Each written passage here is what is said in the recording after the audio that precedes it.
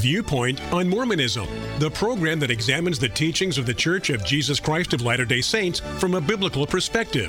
Viewpoint on Mormonism is sponsored by Mormonism Research Ministry. Since 1979, Mormonism Research Ministry has been dedicated to equipping the body of Christ with answers regarding the Christian faith in a manner that expresses gentleness and respect. And now, your host for today's Viewpoint on Mormonism. Are we at Mormonism Research Ministry motivated by prejudice, intolerance, pride, and malice?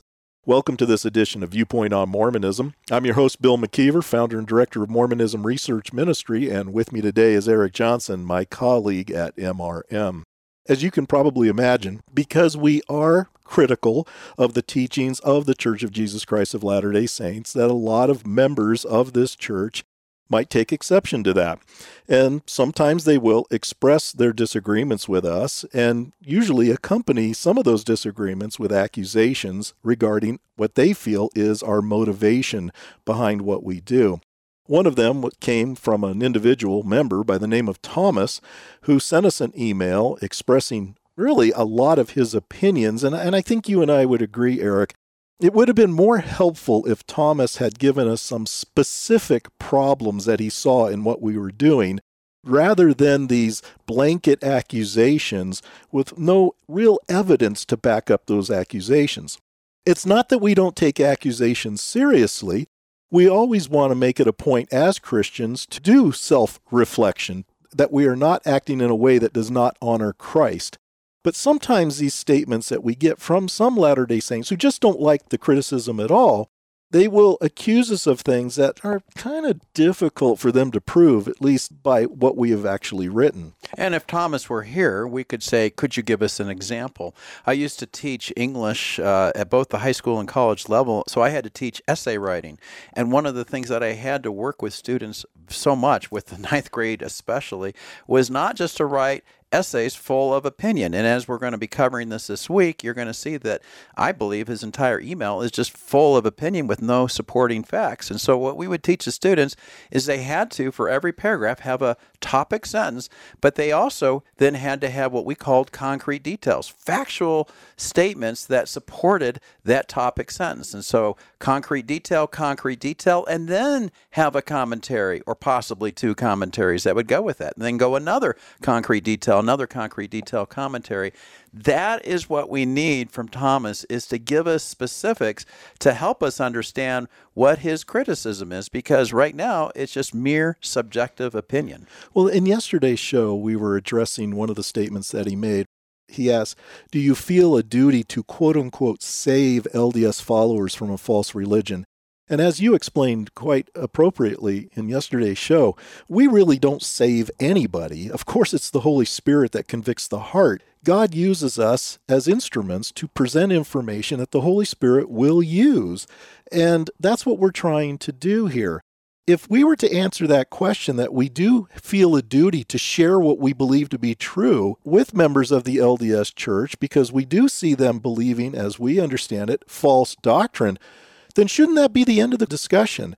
Because isn't that what LDS missionaries are sharing with us? Why is it okay for LDS missionaries to come to our doors, to come on our property, knock on our doors, or call us up on the phone to share with us what they believe to be true? I certainly don't respond with letters like this when I receive a visit from the LDS missionaries.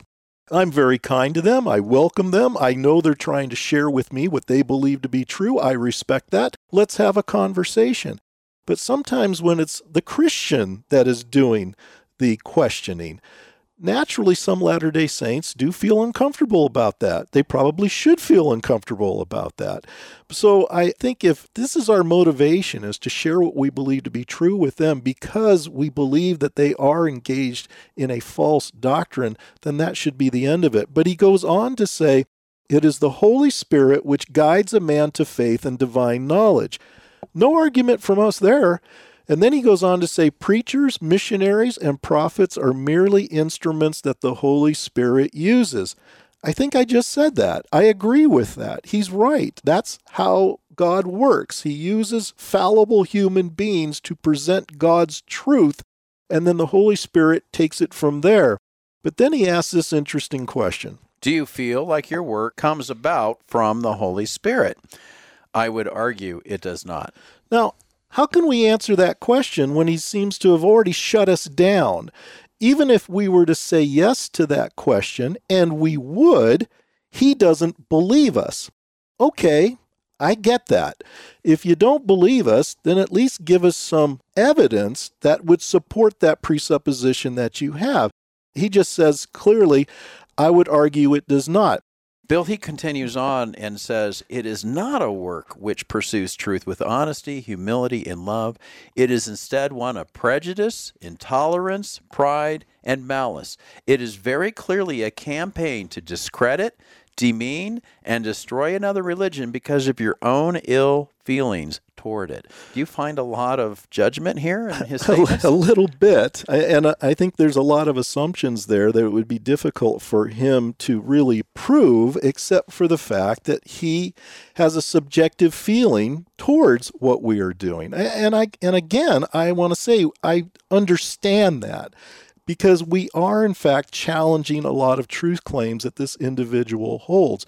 But to say that we are not pursuing this topic with honesty, humility, and love, the problem I have with that statement, Eric, is we have received emails from other Latter-day Saints who say just the opposite, that we do pursue this topic with honesty, humility, and love. So what is it that this individual is not seeing that several other Latter-day Saints who have written us are seeing?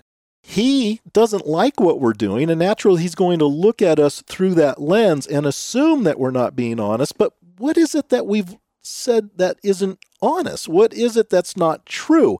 It's not that we can't make a mistake and that we can have opinions that he may not agree with, but where is it specifically that we have said something that is an outright lie? In other words, we know we're saying something that is not true. He needs to have concrete details. And when he says honesty, humility, and love, this is, again, judgmental. Then he says it instead, one of prejudice, intolerance, pride, and malice.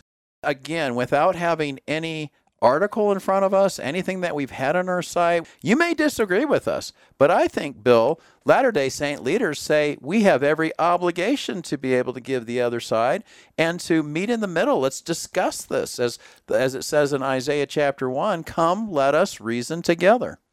Well, you have statements, for instance, from Hugh B. Brown. Hugh B. Brown was a member of the First Presidency, and he talks about this pursuit of truth, but he makes some very interesting comments. And this is found in his book, The Abundant Life, page 51, where he says, be dauntless in your pursuit of truth and resist all demands for unthinking conformity. He goes on and says, no one would have you become mere tape recorders of other people's thoughts.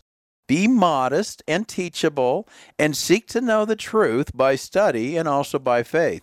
There have been times when progress was halted by thought control. Tolerance and truth demand that all be heard and that competing ideas be tested against each other so that the best, which might not always be your own, can prevail. Knowledge is most complete and dependable when all points of view are heard. Now, Thomas says that we are not tolerant. We're intolerant, he says. But how is he understanding that?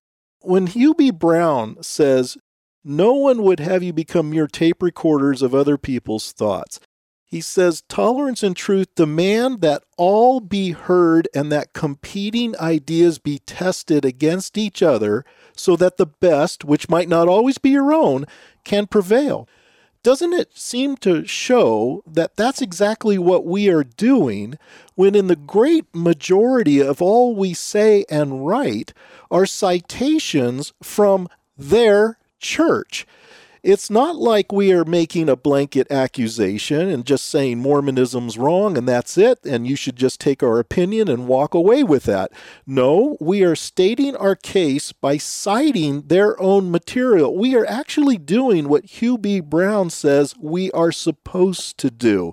We cite them, we critique them, and then we give a counter argument, and you're going to find that many times our counter argument is something from the New Testament which reads just the opposite of what that LDS leader or manual or book has said. That same Hugh B. Brown, again, a member of the First Presidency, said, "Now I have mentioned freedom to express your thoughts, but I caution you that your thoughts and expressions must meet competition in the marketplace of thought, and in that competition, truth will emerge triumphant. Only error needs to fear freedom of expression. Seek truth in all fields, and in that search you will need at least 3 virtues: courage, zest, and modesty." And that comes from Continuing the Quest, page 201. The fact does remain, though, that we are making statements that, of course, are critical of a person's personal religious beliefs. We are more cognizant than most, I think, that we know that that is a very tender area in which to explore. We're very aware of that. And we have often, when we teach at churches, we express that. Be careful how you say certain things to an individual because they do hold these beliefs dear. There's a way of saying things that hopefully will get them to listen to why you are saying what you are saying. And that's what we try very hard to do. So when we hear the accusation that we're doing this out of prejudice, intolerance, pride, and malice, I have to ask, well, what have we actually prejudged when we're citing a statement that is in print in a Mormon manual or such? Are we prejudging, or are we going by what we're actually reading? I would say it would be the latter. It's not that we're intolerant of Latter-day Saints. We live among Latter-day Saints.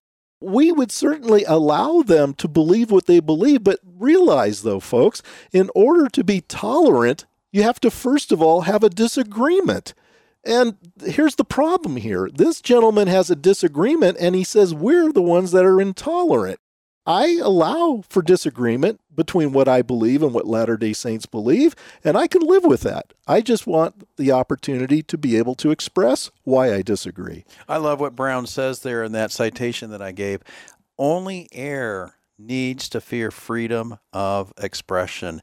And that goes along with what J. Reuben Clark, another member of the First Presidency, said. He said, if we have the truth, it cannot be harmed by investigation. If we have not the truth, it ought to be harmed. That's an excellent statement, and I don't think a lot of Latter-day Saints really grasp the impact of what J. Reuben Clark was saying there. Now, here again, what are we doing? We're agreeing with these LDS leaders that we have just cited. I think in this particular area, they're expressing what I would agree is true. So how is that being intolerant? I'm at least embracing what they are saying, and then I'm going to use what they are saying to give examples of why I might disagree in other areas. At least allow me, based on what these leaders have said, to present my case. It's not out of prejudging them. It's not about being intolerant. It's not a matter of pride or malice. If we want what's best for the Latter-day Saint, not only in this life and in the next, how could that be an act of malice? I just don't see how it qualifies as being described that way. Thank you for listening. If you would like more information regarding Mormonism Research Ministry, we encourage you to visit our website at www.mrm.org, where you can request our free newsletter, Mormonism Researched. We hope you will join us again as we look at another viewpoint on Mormonism.